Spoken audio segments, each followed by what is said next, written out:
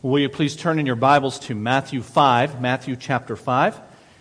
And we're going to be looking at a passage in particular in that chapter. We want everybody to be able to see the passage we're referring to in God's Word. So these brothers have some Bibles. They're going to make their way to the back. And if you need a Bible, just get their attention, and they'll get one of those to you marked at Matthew 5, so you don't need to fumble around to find it. And you can keep that Bible as our gift to you. We want everybody to own a copy of God's Word as well. We mentioned that our missionaries to Kenya, the Huffstetlers, are here. They also have a table display set up on my right, your left over here. So during our refreshment time after this service, please go over and see the items they have there. Pick up one of their prayer cards as well. And of course, greet them between services and then after as you're able. Few things frustrate the relationship between leaders and those that they lead, like failing to respect the difference between power and authority. What's the difference between those? Power has to do with ability to enforce conformity. And authority has to do with the right to enforce conformity. So, as an illustration of the difference, a robber with a gun has the ability to force you to do what he says. But he does not have the authorization, he does not have the right to do that. A dictator can take power through a military coup, and so he has the ability, the power to enforce his will, but he's not authorized to do so. That's power without authority, and those who are under that unauthorized power chafe when it's exercised. On the other hand, it's possible to have authority without power. A police officer has the right to demand compliance with the law. But if his hands are tied due to excessive restrictions that are placed on him, he may not have the power to enforce what he commands. One of the blessings of our system of government is that our Constitution recognizes the danger of both unauthorized power and powerless authorities. Did you know that Jesus has both power and authority? As God, He has the power to carry out His mission. As God, the incarnate Son, He's authorized by God the Father to exercise that power. At the end of the book that we are considering in Matthew, that contains the most famous sermon ever delivered that we call the Sermon on the Mount, at the end of this book, Jesus says, "All authority in heaven and on earth has been given to me." And we now come to a place in the Sermon on the Mount where Jesus begins to emphasize His power and His authority. At the beginning of this sermon, He spoke of the character of His followers, that is, of Christians, in what we call the Beatitudes. Blessings on those who are, as He says in verse 3, poor in spirit. And in verse 4, who mourn over their sin. In verse 5, who are humbled in their relationship to God and others. And because they are those things, verse 6 says they are people who hunger and thirst for righteousness. A righteousness that's demonstrated by what we saw in verses 7 through 9, in their mercy and their purity and their peacemaking. And that most often results in those Christians being hated and persecuted. But sometimes, as we saw last week, in the Christian's influence of salt and light, it brings a worldling to do what the end of verse 16 says, to glorify our Father in heaven. This righteousness that comes from being poor in spirit and sorrowful for sin and humble in heart, this righteousness is a conformity to a standard. And as we've seen, that standard is the character of God Himself. He is merciful, and He is pure, and He is peacemaking, and so His people voluntarily hunger and thirst for those things. But Jesus has the authority to demand conformity to His standard, and He has the power to reward or to punish depending on one's compliance with His requirements. And so take a look at verse 19. Jesus says, "Anyone who sets aside one of the least of these commands and teaches others accordingly will be called least in the kingdom of heaven. But whoever practices and teaches these commands will be called great in the kingdom of heaven. For I tell you that unless your righteousness surpasses that of the Pharisees and the teachers of the law, you will certainly not enter the kingdom of heaven." Now please notice the phrase in verse 20, "I tell you." This reference to Jesus' own power and authority is new in this sermon so far. He used it for the first time just 2 verses prior in verse 18. But before that, he spoke in the third person in the Beatitudes. Blessed are those who. And then he got more personal as he spoke in the second person in verses 10 through 16. Blessed are you, and you are the salt of the earth, and you are the light of the world. But now he changes to focus on his authoritative position when he says, "I tell you." And over the next several weeks, we're going to read of God the Son saying over and over, "You have heard it said, but I say to you." Dear friends, we are privileged in this sacred time to sit at the feet of God the Son, who has power and authority to instruct us. Let's ask God to help us to listen and to conform to what He desires and deserves and demands. Let's bow. Father, we thank You for this sacred time, where we open the pages of Your Word.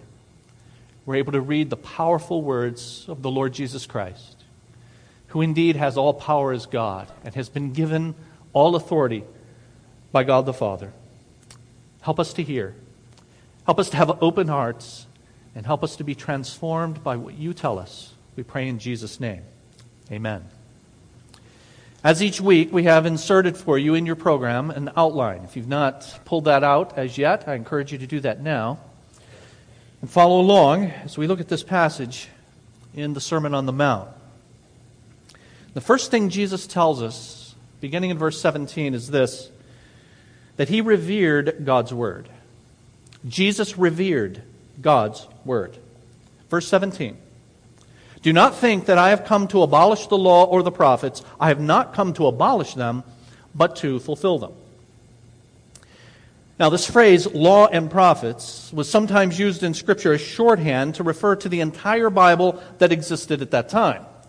We now have 2 major portions of our Bible, the Old Testament and what we're looking at now, the New Testament. But the New Testament began with the coming of God the Son. And so when He came and walked the earth and spoke the words that we are looking at today, there was the first portion, what we call the Old Testament. And often in Scripture, this phrase, law and prophets, is used as shorthand to refer to the Bible that existed at that time, the Old Testament.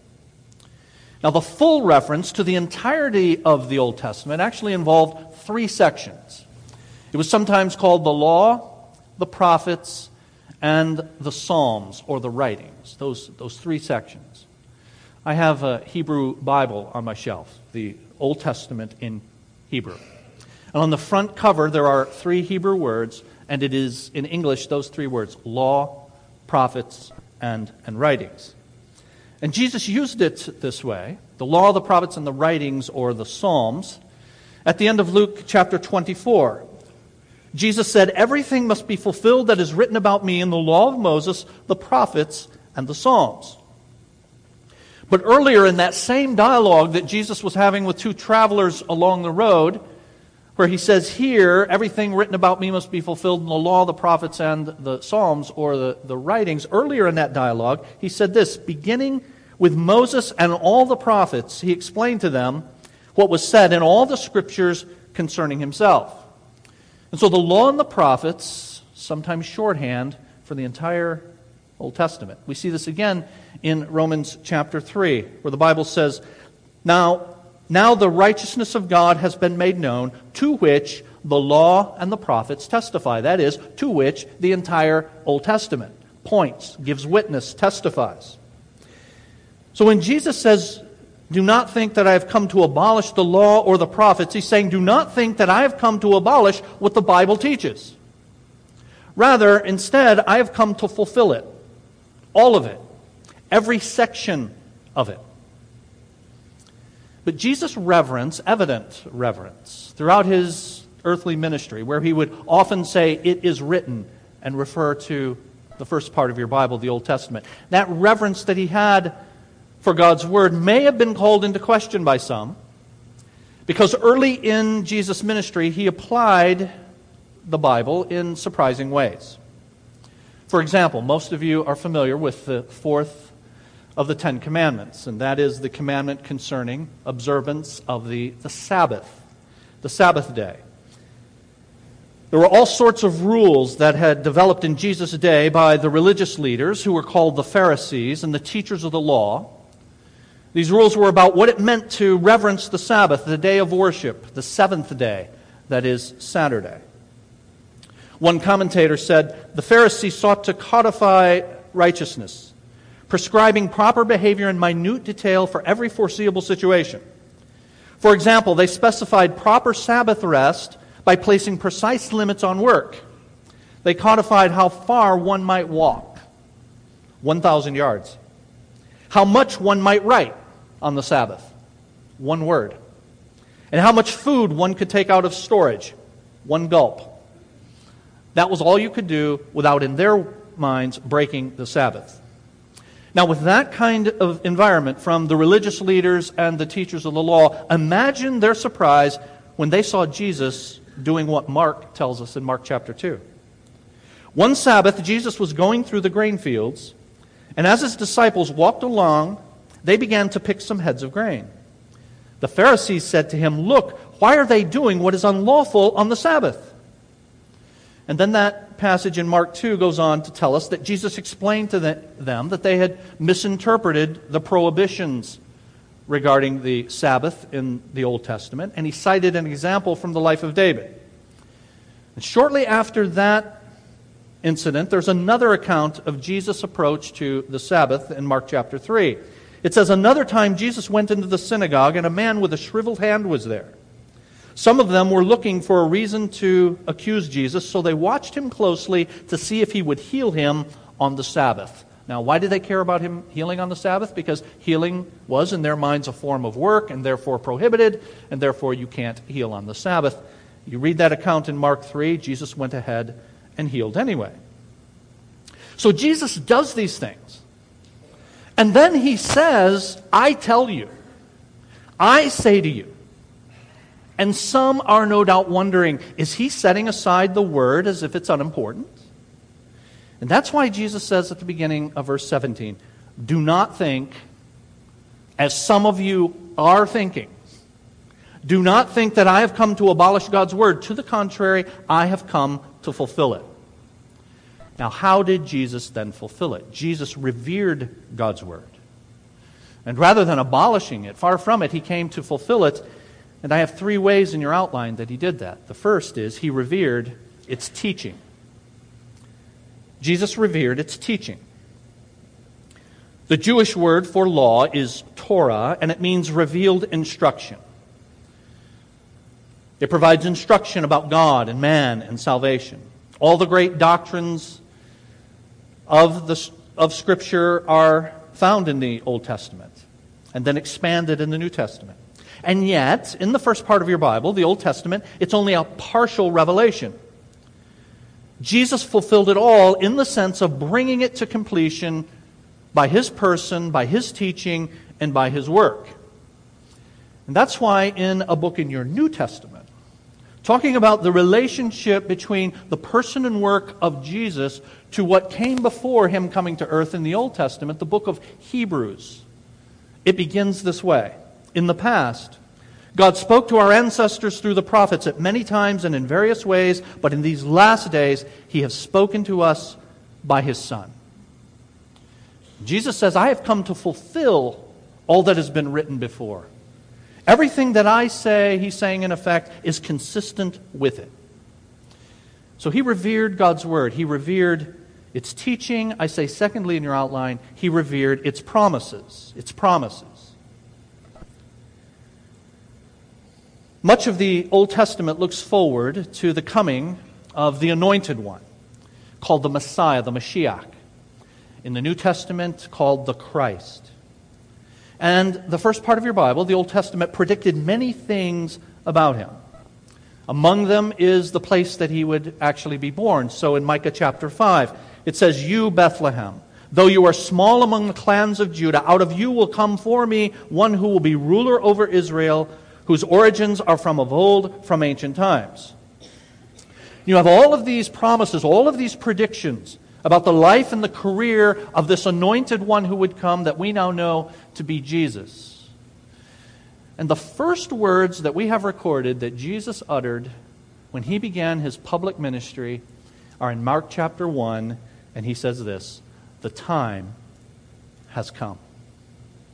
The time has come for what? The time has come for the fulfillment of all these promises that were given centuries before in what we call the Old Testament. In this book that we're considering, that contains the Sermon on the Mount, the book of Matthew, many times you find the formula, all this took place to fulfill what the Lord had said through the prophet. In chapter 11 of Matthew, it says something very interesting in this connection. It says, "All the prophets and the law prophesied until John the Baptist." So all of that prophesying and all that they are predicting and promising is all happening up until the time of John, and now the one about whom and to whom they pointed has come. And now God speaks through his Son. Both the prophets and the law pointed forward to Jesus, and both the prophets and the law were fulfilled in him. The Word of God in the Old Testament predicted things about him, but it also pictured things about him. The sacrifices of animals, if you read through that first part of your Bible, just a cursory reading, you will find, especially in the beginning portion, commands about all sorts of sacrifices involving animals many times. And these were commanded and carried out in the Old Testament and were a picture and a promise of an ultimate sacrifice that would come through Jesus on the cross. That's why when John the Baptist introduced Jesus to a watching crowd, he said this, "Behold the Lamb of God, who takes away the sin of the world." What John the Baptist was saying is, this is the one who is the Lamb to which all of those lambs, all of those sheep, all of those animals in the Old Testament pointed. The Bible says these things that happened in the Old Testament are a shadow of the things that were to come. The reality, however, is found in Christ. Jesus revered the teaching of the Word of God, and everything he said was consistent with it. And he revered the promises of the Word of God, and everything about him was a fulfillment of it. And then I say thirdly, he revered the standards of the Word of God. He revered its standards. Now, when I speak of standards of the Word of God, I'm speaking of its requirements, its laws, its commands, and its permissions, and its prohibitions. And Jesus' reverence for these standards, these commands, and these prohibitions, he showed that reverence in a couple of ways I have in your outline. The first is this: he would not lower them. Jesus refused to lower the standards given in the laws of God by the commands and prohibitions of the Old Testament. I mentioned earlier that the Pharisees and the teachers of the law who tried to codify righteousness developed rules to help one carry out the commands of God. In developing these rules, they were making God's requirements, they thought, more manageable. The rules would help one, they thought, get his arms around the requirements that God had given. Now, in order to understand what they were doing, you need to remember there were two types of laws. There were commands, things you were to do and things you were not to do. But then there was a second type of law, and that was permissions.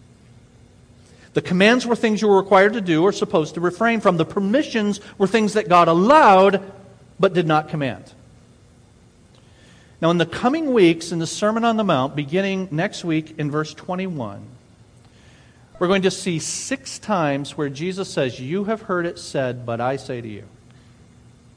And in those 6 passages that we're going to look at in 6 separate weeks, you have 4 commands and 2 permissions. Verses 21 to 26, you have a command regarding murder. Verses 27 to 30, a command regarding adultery. But then in verses 31 and 32, Jesus refers to a permission that God gave in the first part of your Bible regarding divorce. Verses 33 through 37, a command regarding oath-taking. And then the 5th of these 6 is the second of these 2 permissions. Verses 38 to 42 regarding the carrying out of retribution against one who has wronged you. And then the 6th and final one regarding relationships. Verses 43 to 47 is again the command. Permissions, 2 of them that we're going to see in the coming weeks regarding divorce and regarding retribution. They were not commanded, but they were allowed. As we will see in a few weeks, divorce was never commanded, but it was permitted in certain circumstances and under certain conditions. Retribution was permitted in the courts, but it was restricted, as we will see, to an exact equivalent of the offense. The permissions were limited. Now, it's, friends, very important to see this.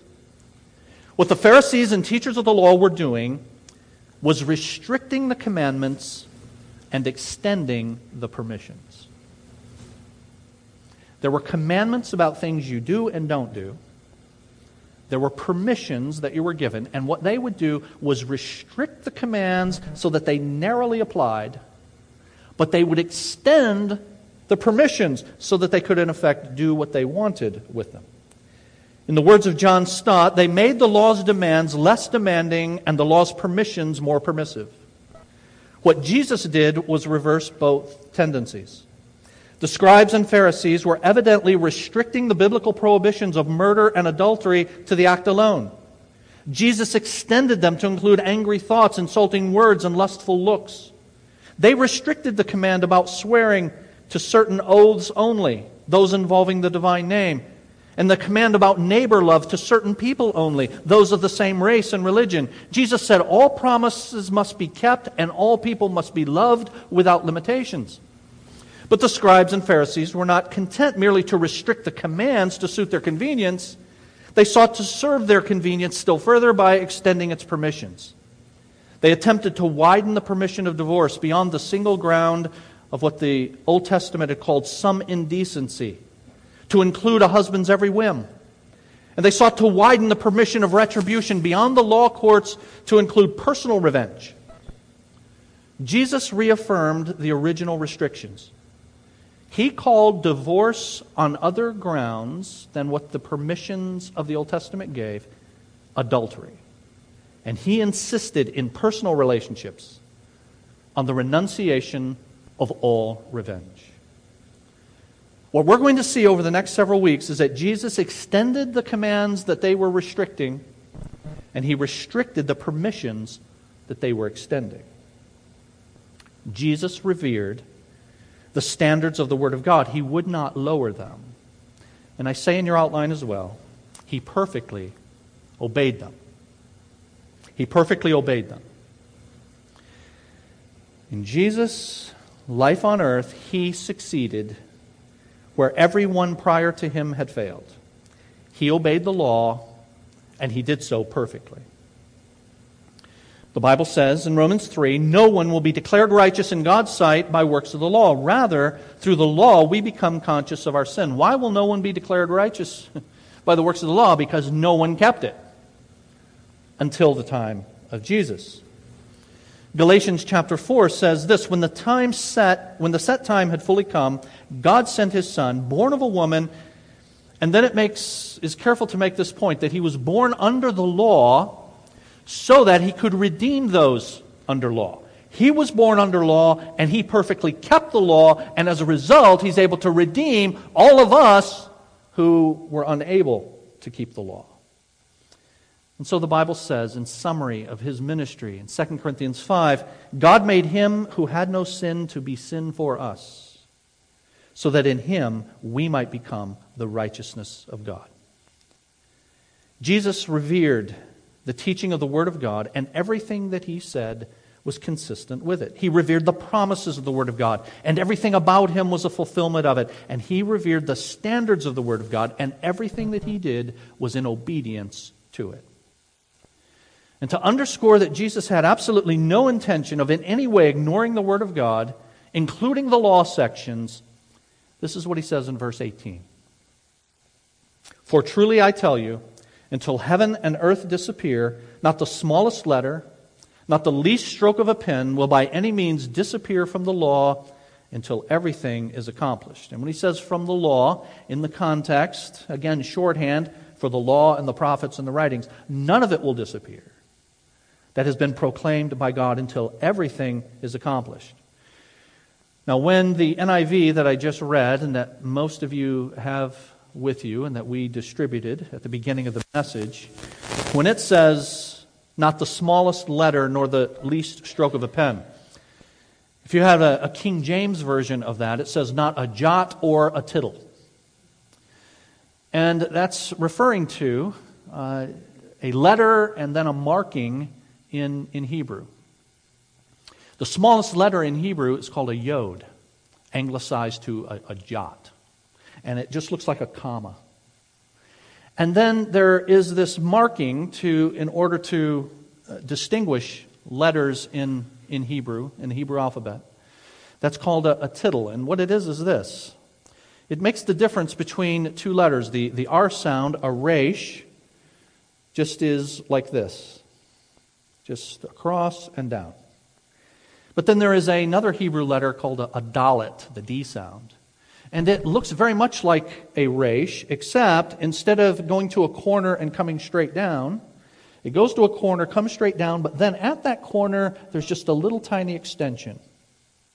And that little extension is called a tittle. And that's why the NIV says not the smallest letter, not a yod, not the least stroke of a pen, not a tittle, will pass away until all has been fulfilled. In the next two verses, verses 19 and 20, Jesus moves from talking about the law and the prophets of the past to talking about His law and Him as the prophet that will determine entrance in the kingdom in the future. Verse 19. Therefore, anyone who sets aside one of the least of these commands and teaches others accordingly will be called least in the kingdom of heaven. But whoever practices and teaches these commands will be called great in the kingdom of heaven. Now, the expression here, these commands, does not refer to the commands of the Old Testament. When Jesus says the near demonstrative, these, when he says these commands, Don Carson, New Testament scholar, says rightly, they refer not to the commands of the Old Testament law, but rather to the commands of the kingdom of heaven. The kingdom now mentioned 3 times in verses 19 and 20. These are the commands that Jesus has already given in this sermon, and those that He's now going to give, beginning, as we'll see next week, in verse 21. The idea is this, friends. Jesus came not to abolish the Old Testament, but to fulfill it. Fulfill it in the sense that He's the object toward which it all pointed. And therefore, He is saying, it is the height of foolishness not to listen to my commands, the commands of the kingdom. And so following now this passage, beginning in verse 21, there are 6 occasions where Jesus says, you heard it said, or some variation, and then follows it with, but I say to you. And at the end of the sermon, the last 3 verses of the sermon in chapter 7, take a look. Just turn the page. And look at the end of chapter 7, verses 21 to 23. Jesus says, as He ends the sermon, not everyone who says to me, Lord, Lord, will enter the kingdom of heaven, but only the one who does the will of my Father who is in heaven. Many will say to me on that day, Lord, Lord, did we not prophesy in your name, and in your name drive out demons, and in your name perform many miracles? And then I will tell them plainly, I never knew you. Away from me, you evildoers. Do you all see who is the one with whom we all have to deal? Jesus is saying, it's me. I have all authority, and I have all power. And in the very last passage of this entire book of Matthew, Jesus gives His final instructions to his first followers, famously what we call the Great Commission. He says, "Go and make disciples of all nations, baptizing them in the name of the Father and of the Son and of the Holy Spirit." Now notice, "and teaching them to obey everything that who commanded you, that I commanded you." Jesus revered God's word. And I say in your outline, therefore, we must revere Jesus' word. Jesus revered God's word. We must revere Jesus' word. Verse 19, "Anyone who sets aside one of the least of these commands and teaches others accordingly will be called least in the kingdom of heaven." And when he starts that out with therefore, he's saying, because I am the fulfillment of the Old Testament, the fulfillment of its teaching and its promises and its requirements, then my commands are binding. And you must obey them, and you must teach others to do so. All of my commands, he says, are important, and you cannot disregard or downplay any of them. And whether you do this will determine whether you enter the kingdom and will also determine your rank within it. Verse 20, "For I tell you that unless your righteousness surpasses that of the Pharisees and teachers of the law, you will certainly not enter the kingdom of heaven." Yikes. Really? I'm supposed to keep up with the Pharisees and the teachers of the law? They had calculated that there were 613 commandments in the law, 248 requirements, 365 prohibitions. They were, as we've seen, meticulous in ferreting out the details of the law, making rules designed to help keep them. So how can any ordinary Christian surpass the rule-keeping of those guys? Well, friends, the difference is not in quantity, but in quality. That is, it's not that we keep 240 commands and the average Pharisee kept 230, so we win. It's that our obedience, unlike theirs, is not external only, but it goes to the heart. And that's why I say in your outline, we revere Jesus' word by obeying Him deeply. We obey Him deeply. The Pharisees were content with external and formal obedience, a rigid conformity to the letter of the law. But God is interested not only in outward conformity because we must, but inward and outward because we love. Famously in 1 Samuel 16, God said, "People look at the outward appearance, but the Lord looks at the heart." The prophets had predicted that the new covenant that the Messiah would inaugurate, would result in changed hearts that are motivated to carry out God's requirements. So the prophet Jeremiah says, God says through the prophet Jeremiah, "I will put my law in their minds and write it on their hearts." Through the prophet Ezekiel, "I will put my spirit in you and move you to follow my decrees and be careful to keep my laws." Friends, do we restrict God's commands? And do we expand God's permissions? Oh my goodness. If I had $1 for every time I had a professing Christian say to me, "Where does it say I can't?" Fill in the blank. Where in the Bible does it say I can't? And the way we're seeking to pursue righteousness is on technicalities. Where does God say I can't do this thing that I want to do? Or, I used to lead teenagers many years ago in a land far away. Those poor teenagers. And I can't tell you how many times I heard teenagers say, "What's wrong with it?" Not what's right with it. What's wrong with it? Do you all know that the last verse of Romans chapter 14, Romans 14 and verse 23 says this, "Whatsoever is not of faith is sin." The Bible Knowledge Commentary interprets that simply this way: when in doubt, don't. Whatsoever is not of faith, in other words, that you are not sure is right, you don't do. And yet we say stuff like, where does it say I can't, and what's wrong with it? And God, Jesus, does not give us license to restrict His commands. Do you understand, friends, that that's not the way the Bible's written? That's not the way God has given us His revelation. God does not say in the Bible anywhere, thou shalt not snort cocaine. Where does it say in the Bible I can't snort cocaine? Where does it say in the Bible I can't smoke marijuana? Where does it say in the Bible I can't smoke? Go down the list. The Bible's not written that way. The Bible is written, in fact, 2/3 of it is written in what we call narrative. It is stories about God dealing with people. So in those stories, you learn about God and you learn about people. And then you make application to today. And it gives us examples in the lives of people and example commands. But God never intended that He would have a command for every prohibition that He desires His people to follow. How do I know this?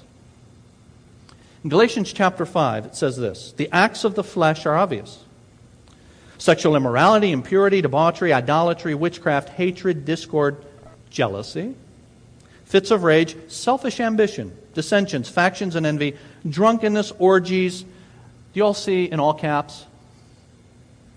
And the like? And stuff like this? Why is it not okay for you to engage in addictive substances? Well, how about this?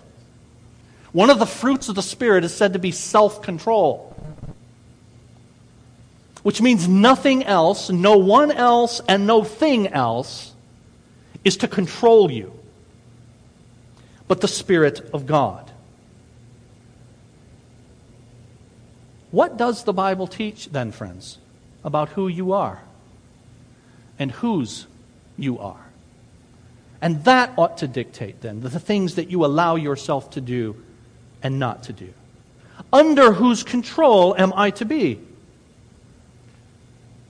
If I'm addicted to something, I need to get off. And let me say this: before you ever get addicted to something, just don't take it, don't drink it, don't smoke it, don't do it.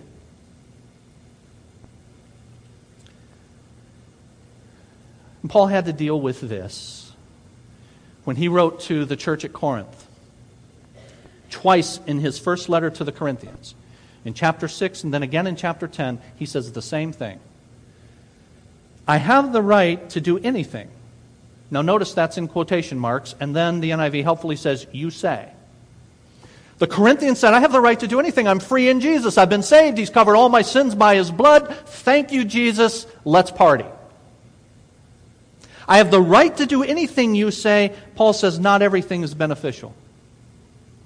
I have the right to do anything, again in quotes, but not everything is constructive. No one should seek their own good, but the good of others. And there, he's summarizing a 3-chapter discussion, chapters 8, 9, and 10, regarding whether or not a Christian should eat meat that's been offered previously in sacrifice to an idol. And if you read those 3 chapters, he says it's just meat. Idols are really not real. So all things being equal, you could eat it. But all things are not equal, and here's why. It may adversely affect somebody else. And because you love other people, you restrict your freedom on their behalf. And so we obey Him. We obey Jesus' word. Lastly, I say in your outline, fully. We obey Him fully, then. So where in the Bible does it say I can't? Or we might say, but doesn't the Bible say I can? And a la 1 Corinthians 8, 9, and 10, sure, there are lots of things you have permission to do, that you can do. But then there are also other people that you need to take into consideration, more important than yourself. And in the midst of that discussion, right in chapter 9, in the middle of those 3 chapters discussing that, Paul, who wrote it, says this: If others have this right of support from you, shouldn't we have it all the more? But we did not use this right. He gives examples in his own life of stuff he can do, but that he voluntarily chose not to do for the sake of the gospel and for the sake of others. He says later in that chapter, though I am free and belong to no one, I have made myself a slave to everyone. You say, yikes, I don't want to be a Christian anymore. Because I thought Christianity was free and easy and grace, and I don't have to worry about anybody else. It's me and Jesus in the garden alone. And who cares about the rest of you? I'm not my brother's keeper, we think, and God says, you are your brother's keeper. And you are not an island. And the things you choose to do are not a matter of where does it say I can or I cannot, but a matter of who I am and who you are and under whose control you are to be, and the effect of the things that you choose to do has on others. And friends, you don't get into the kingdom unless you obey Jesus. And you don't obey Jesus unless you're born again. Only people who are born again want to obey Jesus. And so we're going to conclude with how you can be born again. And then we're going to bow together. For us to confess our sin and ask our God to help us to live in a way that magnifies Jesus. I have in your take-home truth at the bottom of your outline, Christians follow Jesus by completely following God's Word. Completely. Now, how are you born again? Realize you're a sinner. And recognize that God takes sin so seriously that God Himself came to earth to do what you could not do. He paid the penalty by His death on the cross. Repent of your sin. God, I give my life to you. Repent means a change of mind that leads to a change of life. I'm going to go your way and no longer my way. Receive Jesus Christ into your life. We're going to bow in just a moment. You'll have opportunity from your heart to God in your own words to say something like what's on the screen. Lord, I recognize I'm a sinner and you're the Savior for my sin. I ask you to take away the penalty for all of my sin because of what you did on the cross. And I want to learn of you, and I want to follow you. And you do that sincerely from your heart to God, believing who Jesus is and what He did. And the Bible tells us you're a changed person. He begins that change in you, and it becomes outward through you. For those of us who have come to God through Jesus, perhaps you're convicted of your narrow approach to God's Word. What's wrong with it? Why can't I? Only looking at those things that God has specifically prohibited, you refrain from those. He specifically said you must do, you do those and no more. And Jesus says, no such thing. You belong to me completely. And you take every breath and every word and every action in conformity to my righteous standard. Let's bow together. Our Father, we thank you again for this sacred time. And we thank you for the conviction of your Word and of your Holy Spirit, teaching us that Christians live better than Pharisees, that Christians live better and beyond the teachers of the law, that Christian righteousness is to surpass that of the Pharisees and the teachers of the law. Oh Lord, help us to be convicted of our Pharisaical, narrow adherence to what you say, in precept only, and ignoring the principles and the narratives of your Word that are designed to teach us who you are and who we are and how we are to behave. Oh Lord God, help us to love you supremely. And as Jesus said, the second great command is like it: love our neighbor as ourselves, loving you and loving others. And then in each situation of our lives, not asking what I can get away with, not asking what's wrong with it, asking what will demonstrate the character of our God in relationship to His creatures, particularly our brothers and sisters. Oh God, help us to be a church that does this. And as a result, shines the light of Christ, both in this fellowship and into this community. We pray all of this in the name of the Lord Jesus Christ. Amen.